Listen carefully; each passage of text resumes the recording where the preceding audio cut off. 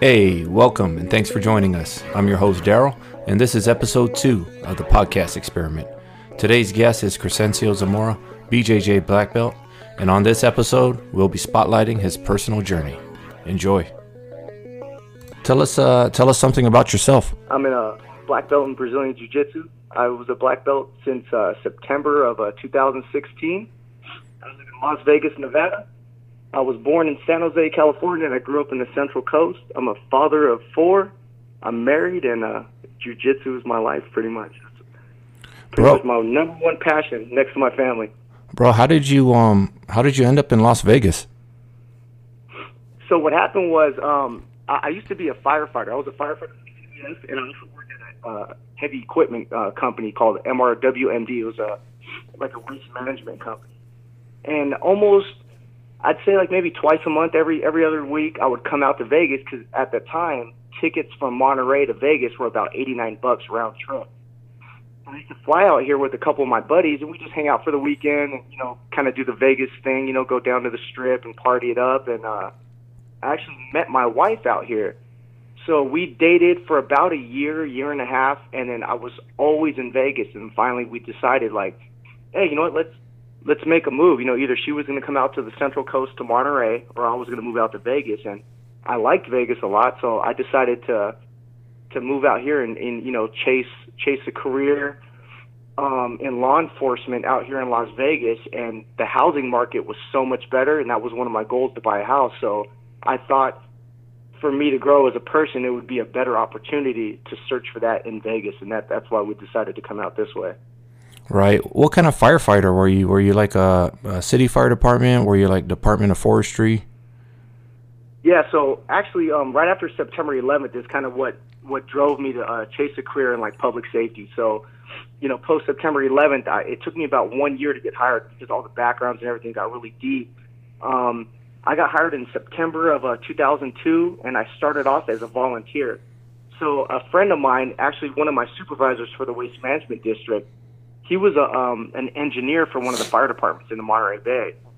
And he was kind of like, hey, you know what, I see you got this drive, you want to do public safety, why don't you come, pretty much test for a volunteer position. So I took him up on that offer, and I did that. And I ended up falling in love with it. I started doing, a lot of stuff, community service and helping out the community. And then they ended up paying for me to go through a legit Firefighter 1 and Wildland Firefighter Academy. And then that's what I did. I graduated top of the class, and I got hired on as a volunteer first, and that was with CDF, which was the state, California Department of Forestry and Fire Protection is what it used to be called back then. I think now it's called like Cal Fire. And I just pursued that I was doing that for about 4.5 years. After the state, I wanted to be like the local guy from my local town that got on with my hometown department, which was Marina, the city of Marina. So I got on with Marina Public Safety as a paid reserve, and I was there for about maybe like 2.5 years, and just continued that and really wanted to continue that career in public safety. So after you moved to Las Vegas, how long did you get into jiu-jitsu? How long did it take for you? So, actually, it's funny because I was actually introduced to jiu-jitsu back home in California, in the Monterey Bay. I used to work out at this gym when I was about 19 years old.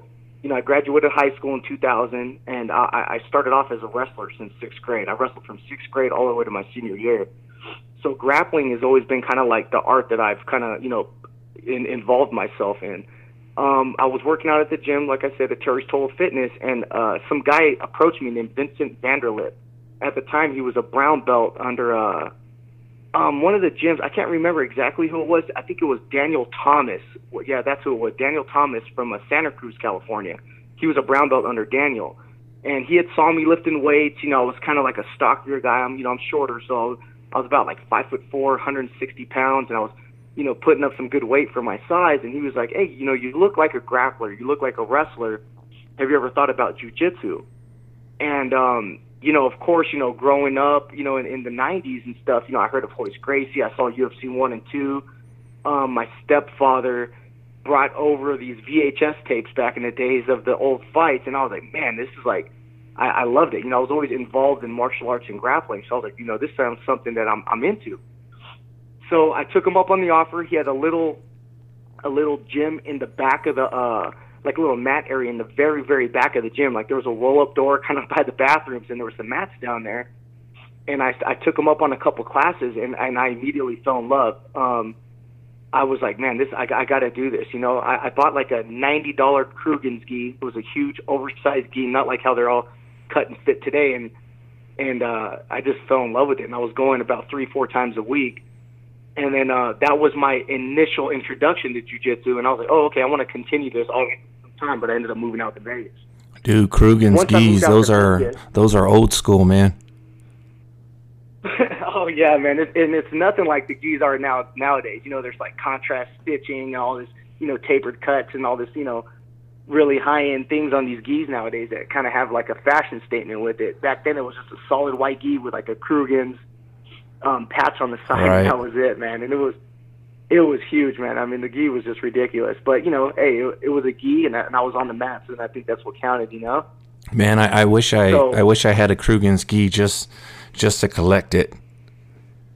Oh yeah, man, it was a classic. I actually kept it for years too. I just recently put it out in my garage a couple of years ago. Got rid of it. I sold it in like a yard sale for like $10 or something like that. Hey, so let me ask you this. You know, like you go to the gym and you see a lot of people come and go, right? You know, oh yeah, all the time. They might come for a day, they might come for a week, 2 weeks, and then they end up quitting. What made you stick with jiu-jitsu from white belt to black belt?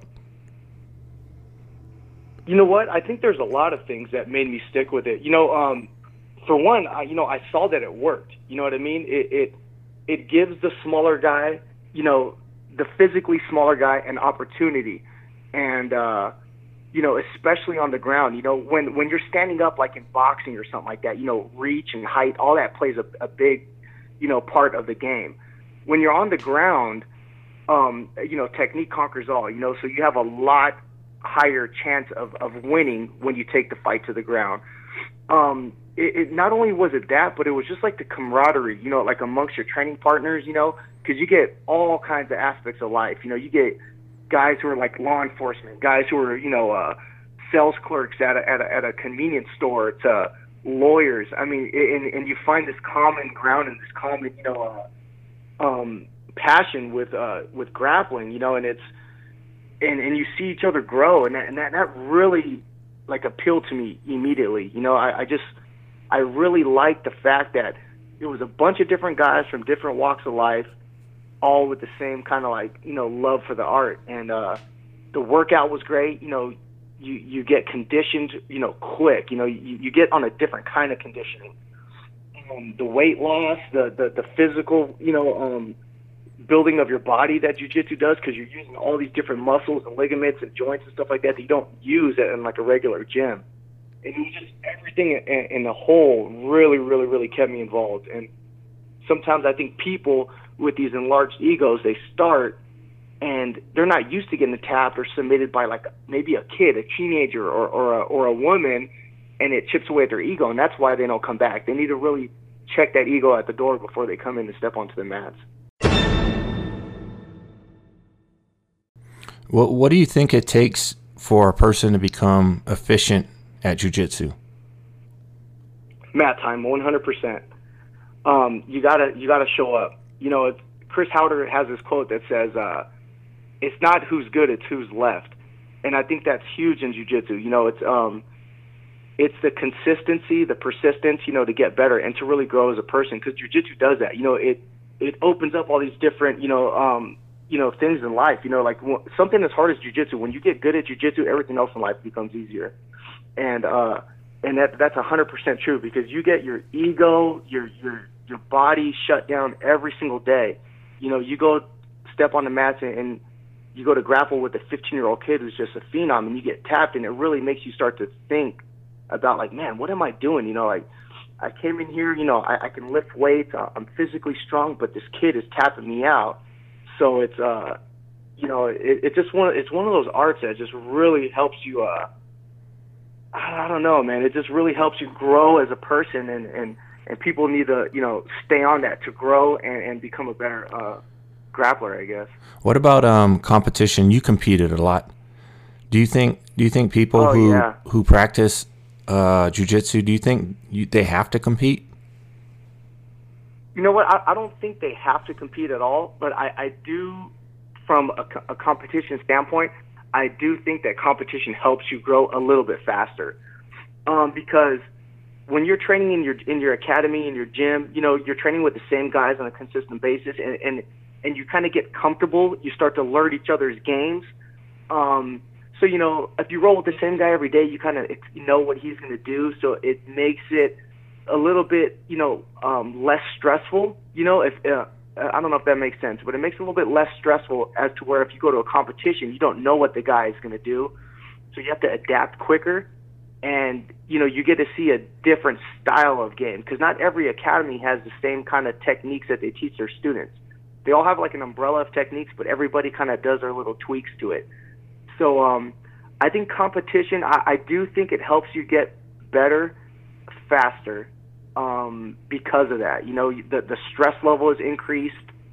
You know, you're training and rolling with different guys. You're competing against different guys. And then just the whole feeling of being in a competition it's like no other, you know. You step out to like Long Beach Walter Pyramid for Worlds or something like that, and the electricity in that arena is just nuts, you know, and some guys don't know how to deal with that kind of pressure. Right. Hey, so, you know, as you're training for jiu-jitsu, do you have like a certain diet that you follow, or do you only diet before a competition, or do you just try to keep the same lifestyle going throughout your days? You know, since I've been involved in jiu-jitsu now for, you know, over 10 years, and just grappling my whole life, I've always been pretty much into diet and fitness. So I like to keep my diet pretty consistent, you know, day in, day out. I mean, I'm one of those guys, you know, I like to eat pastries and cakes and ice creams. I got a sweet tooth, so that's always been the struggle of mine. When I'm getting ready for a big tournament, I definitely clean up that diet, especially I'm a little heavy. I usually walk around between like 136 to 141, and for my weight class, the cutoff in the gi is 141.5.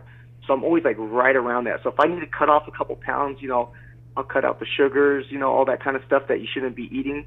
And I think that diet does help your performance. You know, some guys can do it, but, you know, as you get older, you start to realize, you know, those sugars, those pastries, that ice cream and all that really does affect your, you know, the way your muscles kind of react.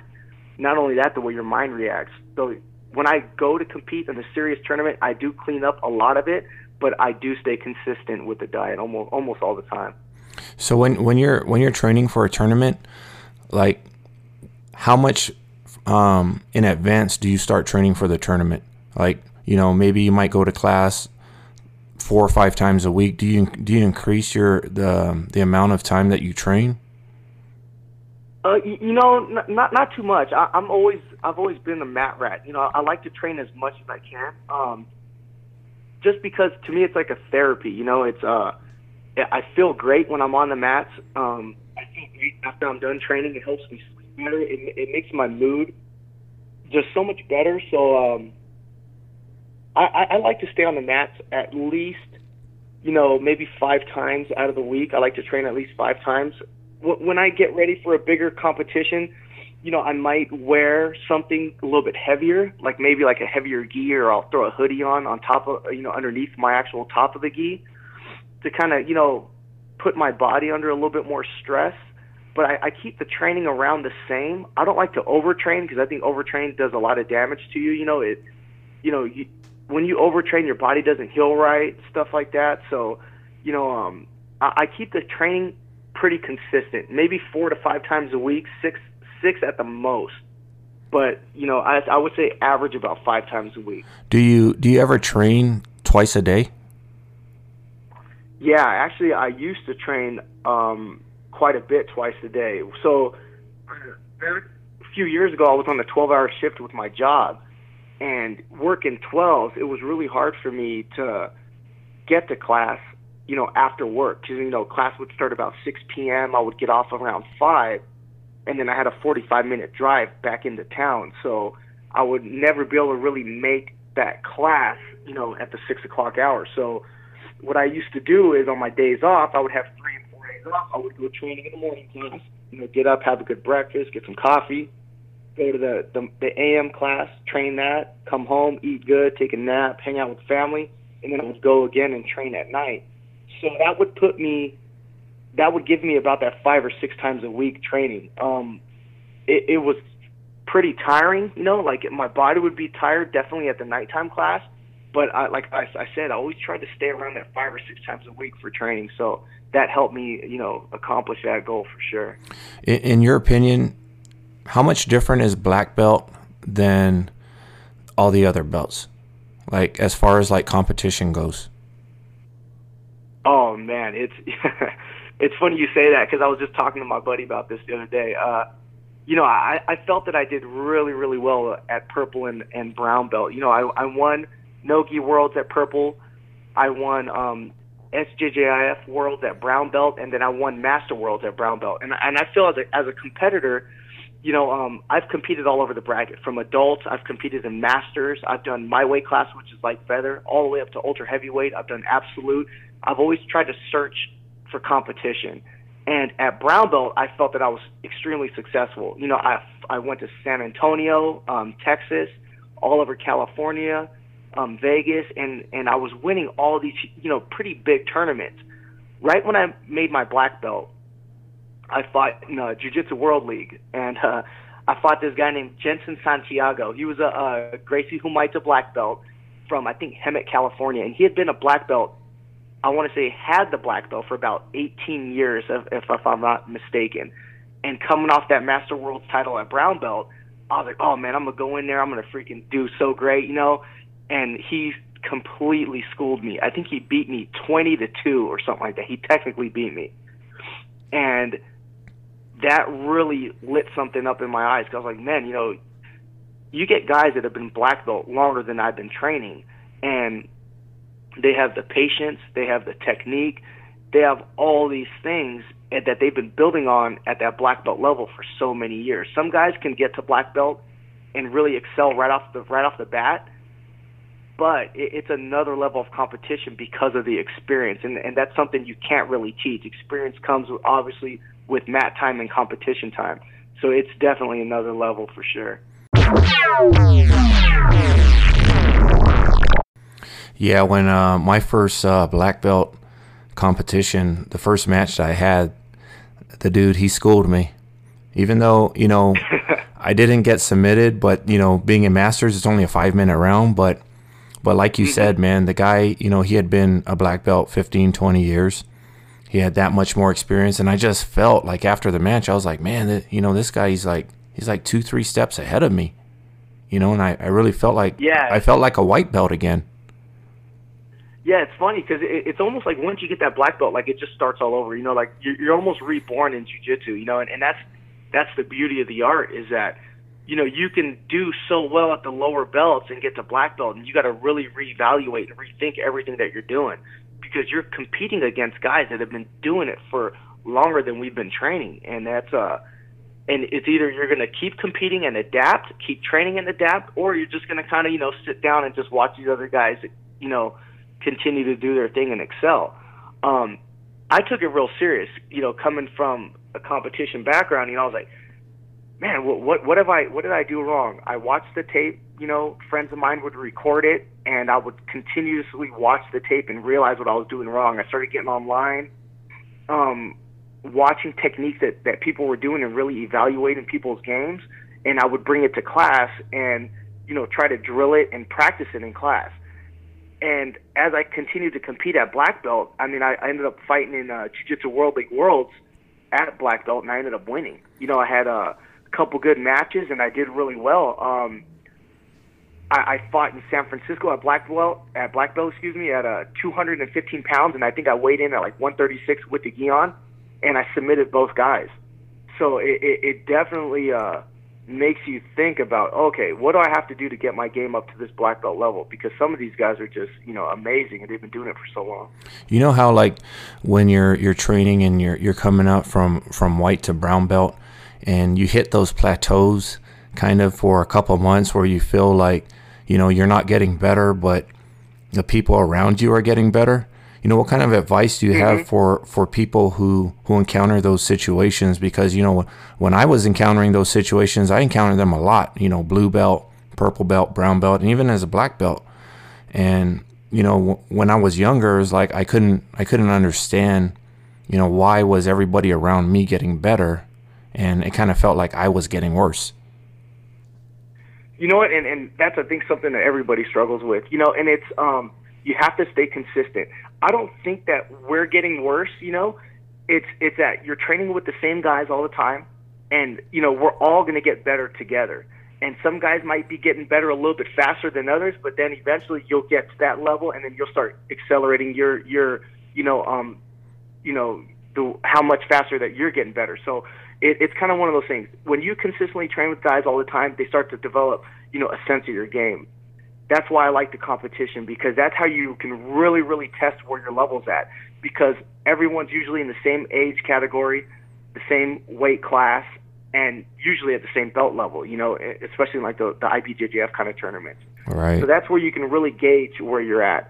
When you're training with guys day in, day out, it's hard to really tell, because, these guys will start, okay, I know that Cresencio is going to do this. I know he's going to do this. So they know what your game is, so it's hard to tell, And then one day, boom, you'll just click, you'll go in, you'll be on fire and just be rolling over everybody. So it's really, really hard. You just have to stay consistent for sure. Right. Yeah, I used to go through those periods, and, for me, it was kind of depressing. It would kind of put me in a depressed mood, especially, I'd go to train, and I'd get tapped by guys I wasn't getting tapped by before, and I would leave the gym literally, thinking about it nonstop. How did they get me in this? How did they get me in that? And, and then, comes a point like a month, 2 months later, you're excelling past them. And I think you're right. We're just like helping each other out. And that's one of those things, I think that's like human nature. You know what I mean? Like they always say, hey, don't go into class, with the goal of, submitting all your training partners and they're not your competition. But just being, males and being a human, you're always going to kind of have that mindset, Right. And you train with guys, and the goal of jiu-jitsu is to submit the guy. You want to defend yourself, of course, first, and then, in a competition setting, you want to submit your opponent. That's the real way to win. And when you get submitted in training, you got to really realize, like, in training, you should be opening up your game.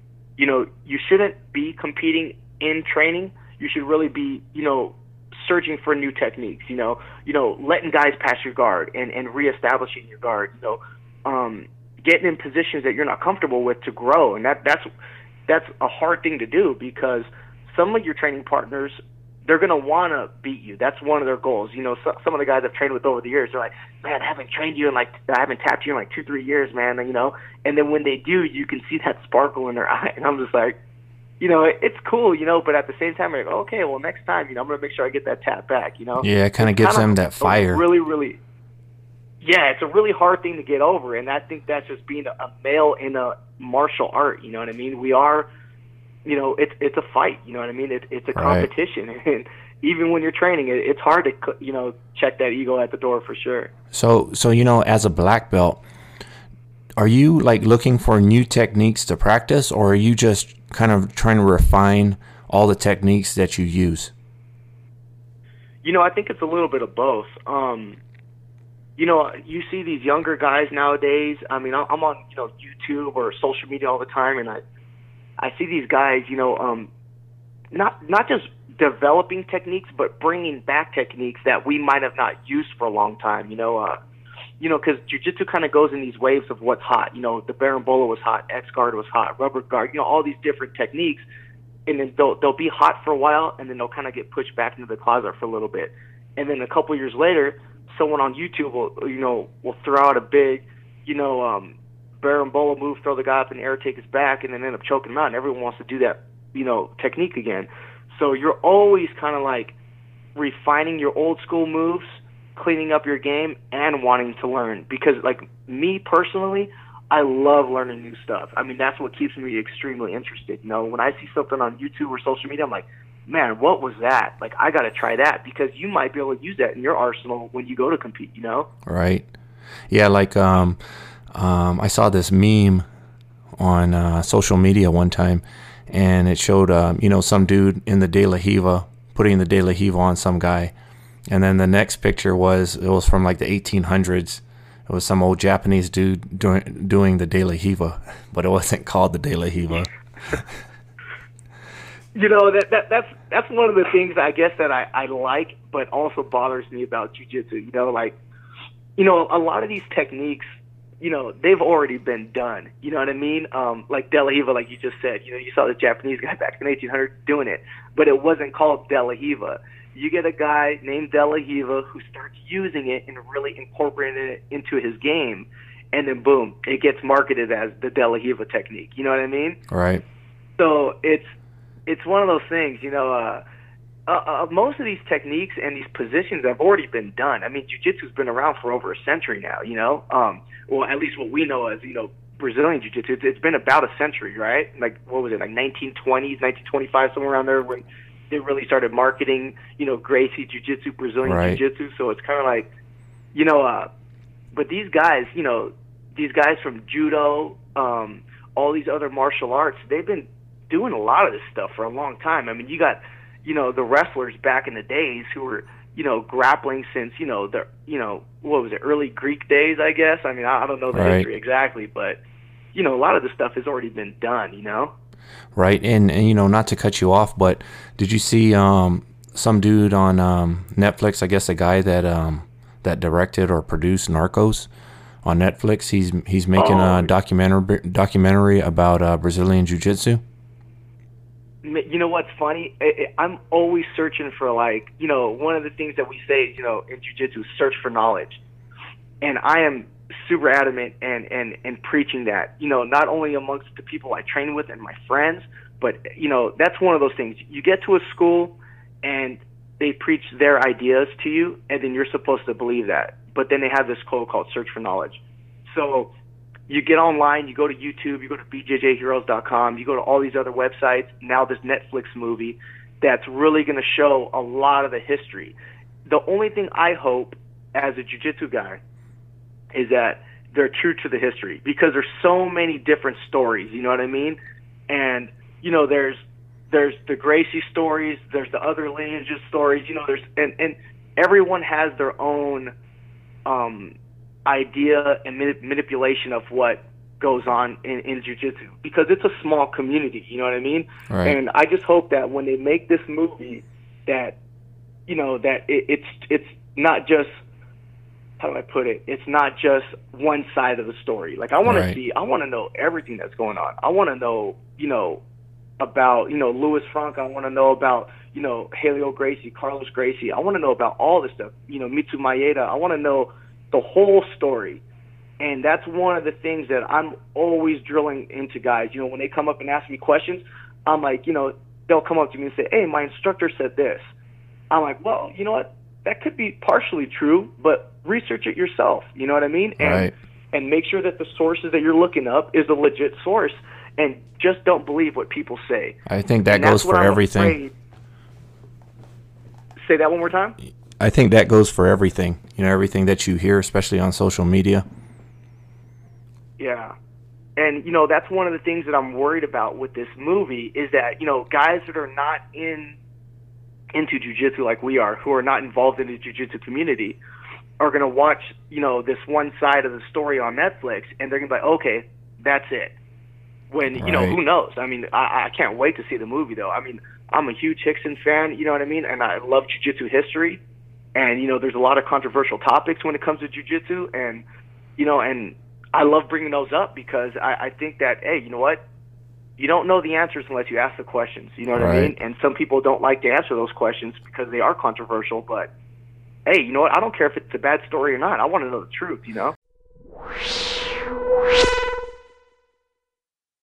Hey, how long did it take you to get your black belt? It took me 8 years. So I started really training consistently in 2008, and I got my black belt in September of 2016.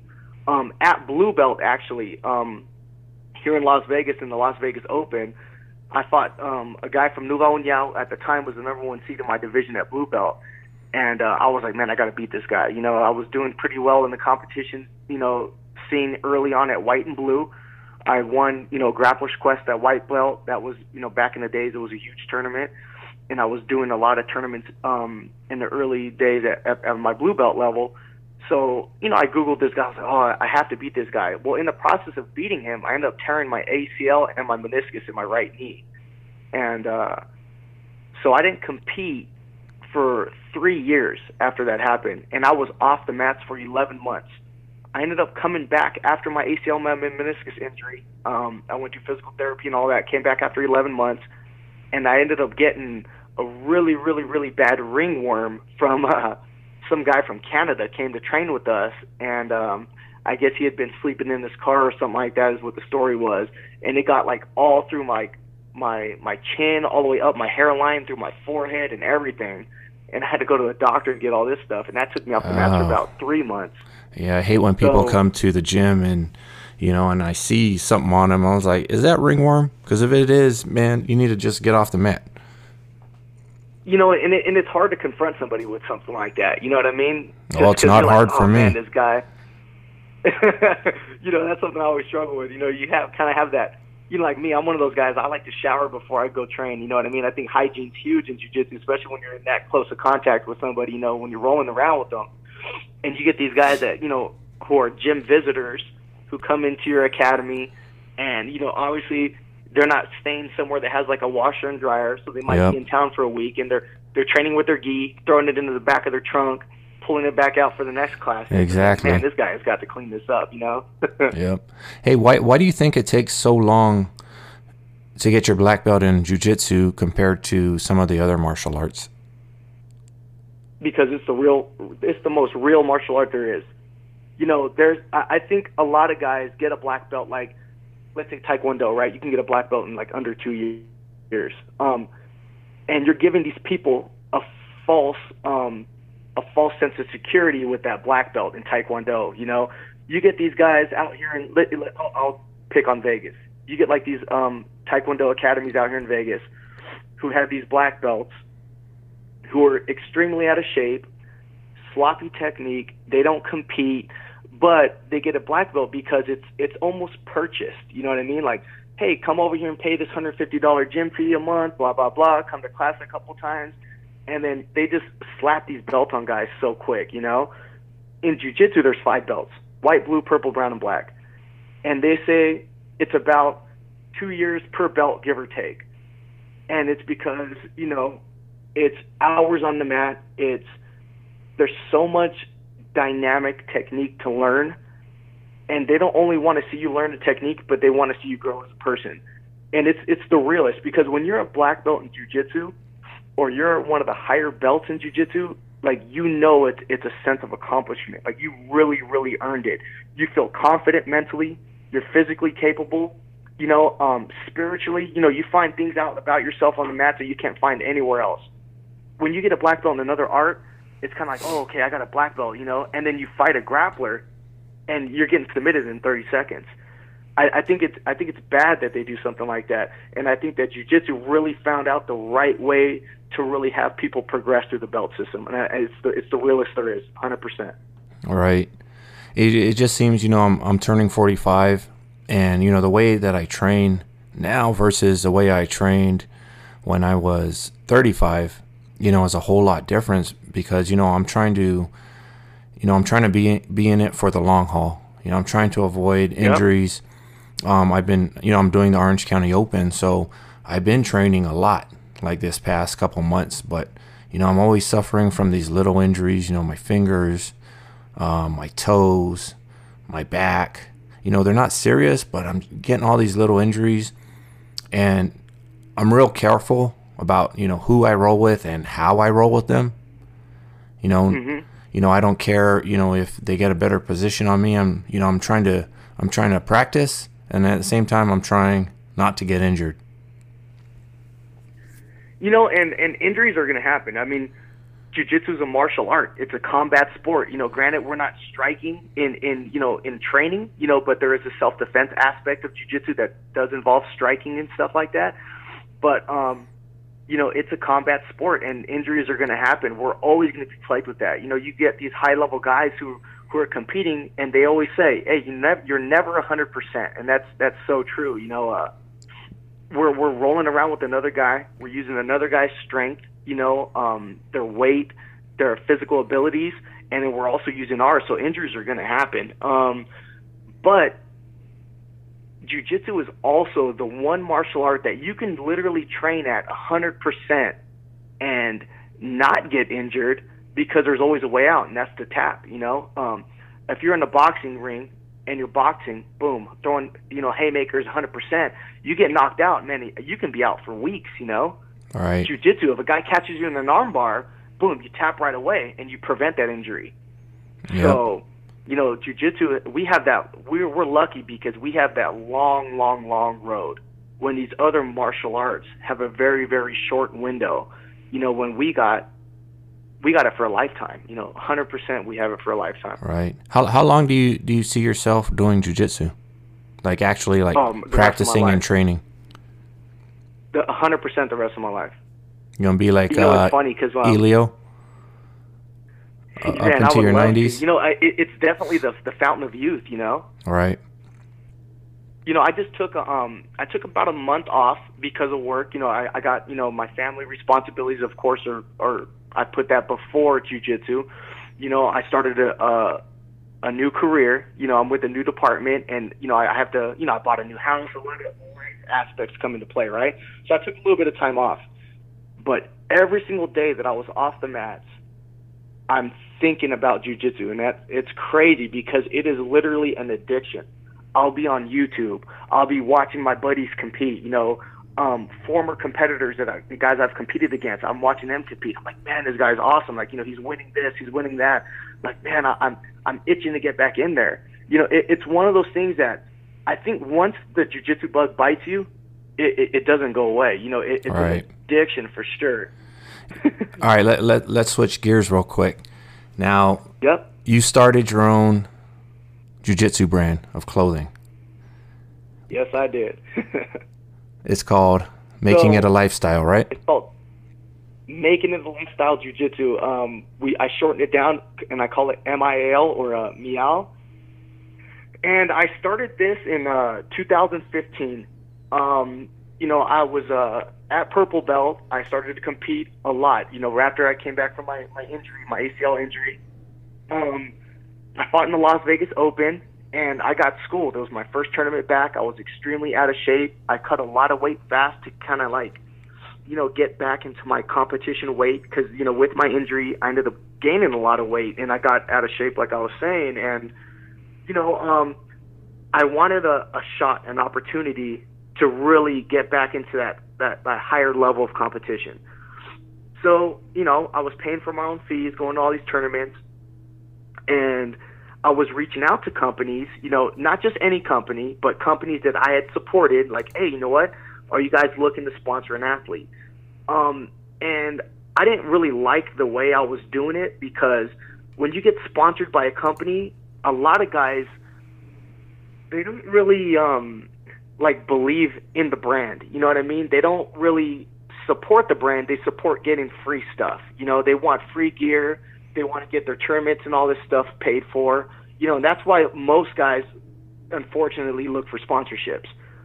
And a lot of these brands, I didn't relate to. You know what I mean? Like, you know, you got these, you know, these high level brands like, let's say, Corral or whatever it may be. You know what I mean? The big companies at the time.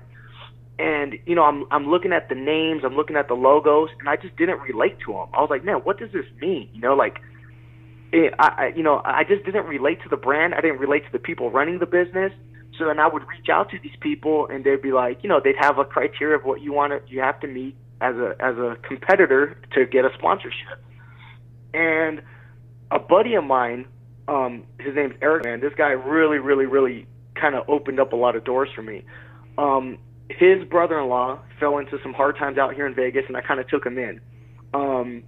I let him live with me. He was going through a bad marriage and going through a divorce and stuff like that. He didn't know where to stay. So I reached out to him, and I was like, hey, you know what? I got an extra room in my house. you can come stay with me, man. Rent free. Just come stay with me. Get back on your feet, and we'll make something happen for you. Well, that ended up going really well for him. He moved back home to Texas, and then he got a hold of his brother-in-law named Eric.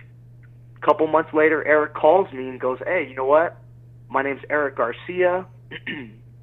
I'm from Texas. You took care of my brother Rich. I own a company which was called Making It a Lifestyle. It's a supplement company out of Corpus Christi, Texas. And, you took care of my family. I'd like to offer you a sponsorship." And I was like, what? I was totally shocked. I was like, oh man, this is cool. But at the same time, I've never really had a legit sponsorship before. So I was kind of like, well, what does this, include? Like what's going to happen? Is there a contract? All these guys want a contract nowadays. And he was like, hey, you know what? You got the Las Vegas Open coming up. I'm going to pay for your registration fee. We'll get you some gear. And then, whatever happens in the tournament happens. I want to get you back into competition mode. So I was like, all right, cool. So, I took him up on the offer. I actually waited about 2-3 months to accept it. But he would constantly call me, like once or twice a month and like, hey, man, do you want to do this or not? So finally, I competed and I lost.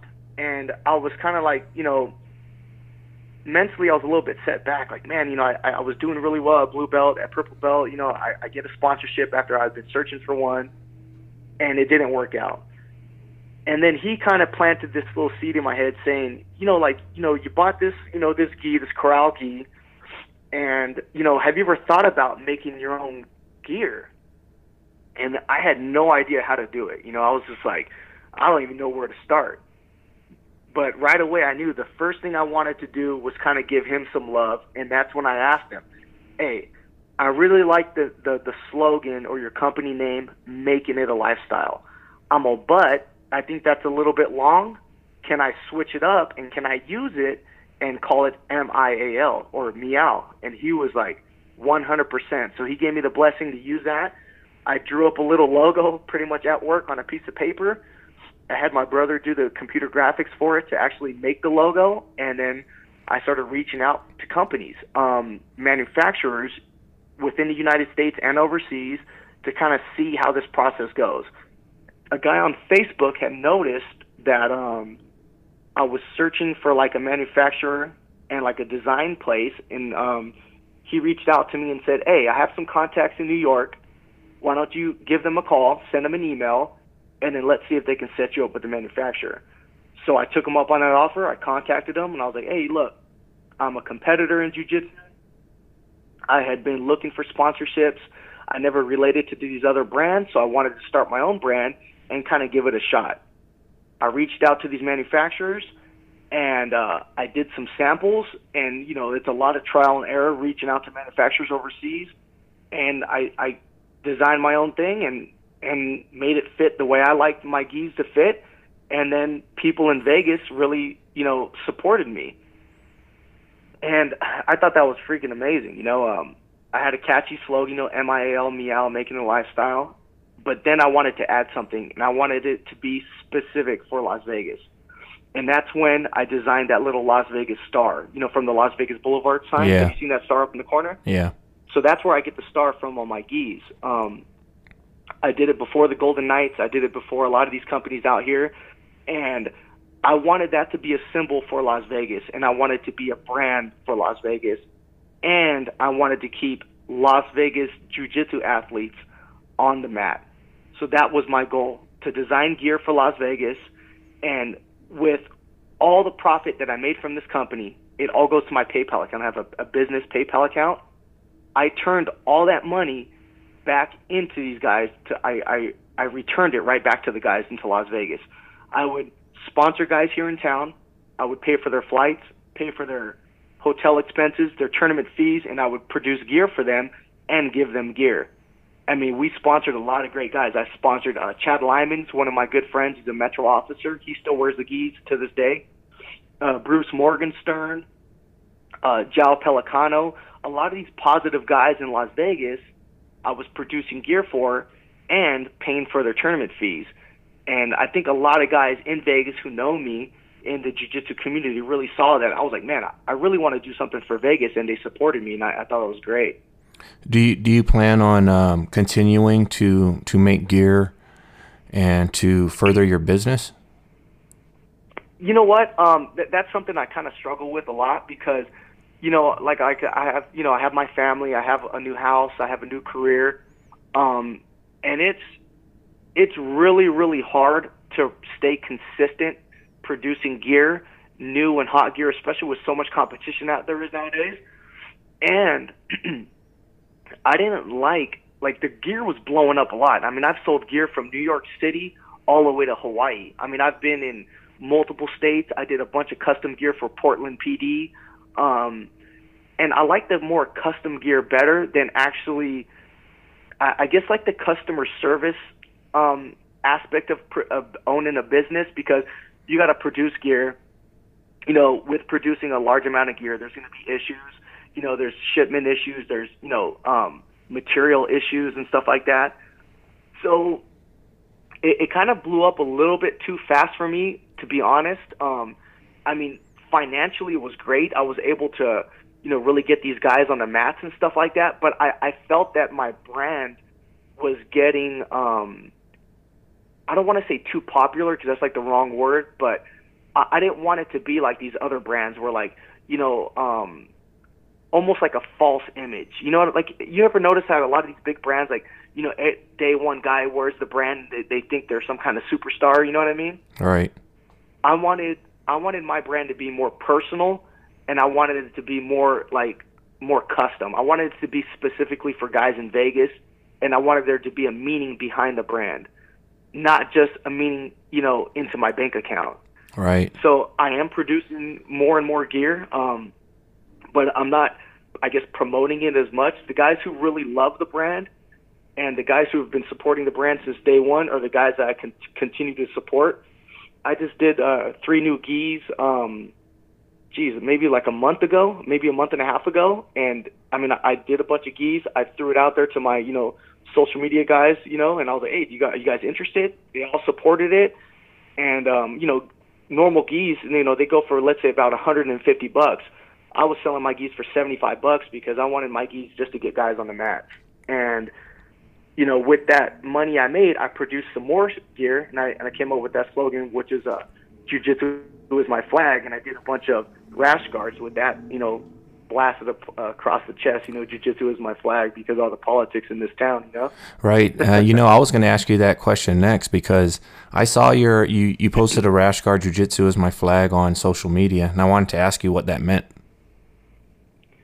That's one of the things, it's definitely a controversial topic, and a lot of guys in jiu-jitsu, especially with these traditional schools, like I was mentioning earlier with, when you brought up the Netflix movie, is, there's so much politics in jiu-jitsu, and personally, I've seen it, I've been through it, and I can't stand it. And, there's these rules that you have to follow, there's these stories that you have to listen to, and these stories that are embedded into your mind, and people who don't search for knowledge end up believing a lot of this stuff. And there's if you're a part of a team, 100% represent your team. You know what I mean? Throw on a patch, represent your school, in a tournament. I'm all for that. But when you're at a tournament and you can't say hi or, give a shout out to somebody or even train with somebody from another school, as a human being, I have a problem with that. You know what I mean? Right. And nobody controls what we do as people. And if someone's controlling you as a person, you're not living your life. So you get a lot of these schools saying, oh, represent your flag, represent your flag. And to me, it's just BS. Yeah, I'm going to represent my flag, but don't push it on me like it's a gang, because we're not a gang. Right. It's a martial art, and you're supposed to teach us these higher principles in life, And that's when I was like, where's my flag? Where's my flag? Well, you know what? Jiu-jitsu is my flag first. People is my flag first. Teaching the art and spreading the art and having fun and growing with people on the mats is my flag first. And that's why I came up with that slogan, Jiu-Jitsu is my flag, because it's anti what everybody else wants to do. Right. You know what I mean? Well, respect to that, man. It's a lot of respect. Thanks, right there. Man, I appreciate that. What I was gonna say is, Vegas is a very dynamic city. It's the capital of fighting in the entire world. And in this valley specifically, we have some amazing schools, amazing instructors, amazing competitors. And I think it's great. You know what I mean? You can drive literally 15 minutes any direction and find a jiu-jitsu academy. And it's good instruction, good competition, good training. And why should you not share that time with these guys, And why should you not be able to, give them a handshake and a hug at a tournament? You know what I mean? And if you're competing against them, hey, compete. Once you're done, grab an acai bowl or something like that after. Right. You know what I mean? It's like we're not fighting to the death. We have this. A lot of these guys have this mentality that, oh, jiu-jitsu, we're this new age samurai. Well, listen, the height of the samurais was in the 1200s. And we're not samurais, and it's cool to kind of think that, like, hey, I'm a modern day samurai, but we're not sacrificing ourselves for anything. We're learning an art and we're growing as people, and I think that's what the main goal should be in jiu-jitsu is growing as people and helping each other, excel in life. Right. The funny thing is that like I'm a pretty quiet person, so but like if I go to say like some kind of function or a party or something, and I see a guy with cauliflower ear or wearing a jiu-jitsu shirt or talking about jiu-jitsu, we immediately kind of become friends. It's kind of like I've known this guy for years, but we just met. You know what I'm saying? Definitely, and that's the beautiful thing about this art. It's like we have this common understanding, and I don't understand why, you wouldn't want to be cool and friends with these guys. It's like we all understand what jiu-jitsu is, and it's unfortunate sometimes that people end up preaching those ideas to their students, and it's just not something I agree with at all, Right. And it's something that I'll never agree with. And I'm sometimes, my mouth gets me in trouble, but you know what? Hey, I was given a mouth, and I don't tell anybody how to think. I just tell them, look into it. Right. And that's the key. Don't be keeping yourself away from the truth, and always search, for the right answers, Right. Okay. Last question. Do you plan on opening up your own gym? You know what? That's something that another thing I'm always struggling with. I definitely, that's definitely one of my dreams. I would love to open up my own school. And it's, there's a lot of commitment to that. And I think if I'm going to do that, and I'm going to commit myself to something like that, I want to commit myself to my students. And just right now, it's not the time for me. Maybe down the line, yeah, I would love to, but I don't want to be one of those instructors that has a school and, is having his underbelts, teach for him. You know what I mean? Right. I think if you're going to open up a school, you got to commit yourself to the students, and if you're going to have competitors on your team, you have to be there to watch your competitors compete. You see a lot of these instructors that, they preach, oh, sign up for this tournament, because when you win those tournaments, it makes their school look better, but they're not even there to share that experience with you. They're not there coaching you on the mats. They're not in your corner. And, that sucks, and if I'm going to do something like that, I want to be committed to it. Right. And, in the short answer, yeah, I think I will, just not right now. All right, brother, man. Thanks for coming on and sharing your knowledge with us. Cool, man. I really do appreciate it, man. Hopefully, everything I said wasn't too out there, Hey, thanks for joining and listening. I hope you enjoyed episode 2 of the podcast experiment.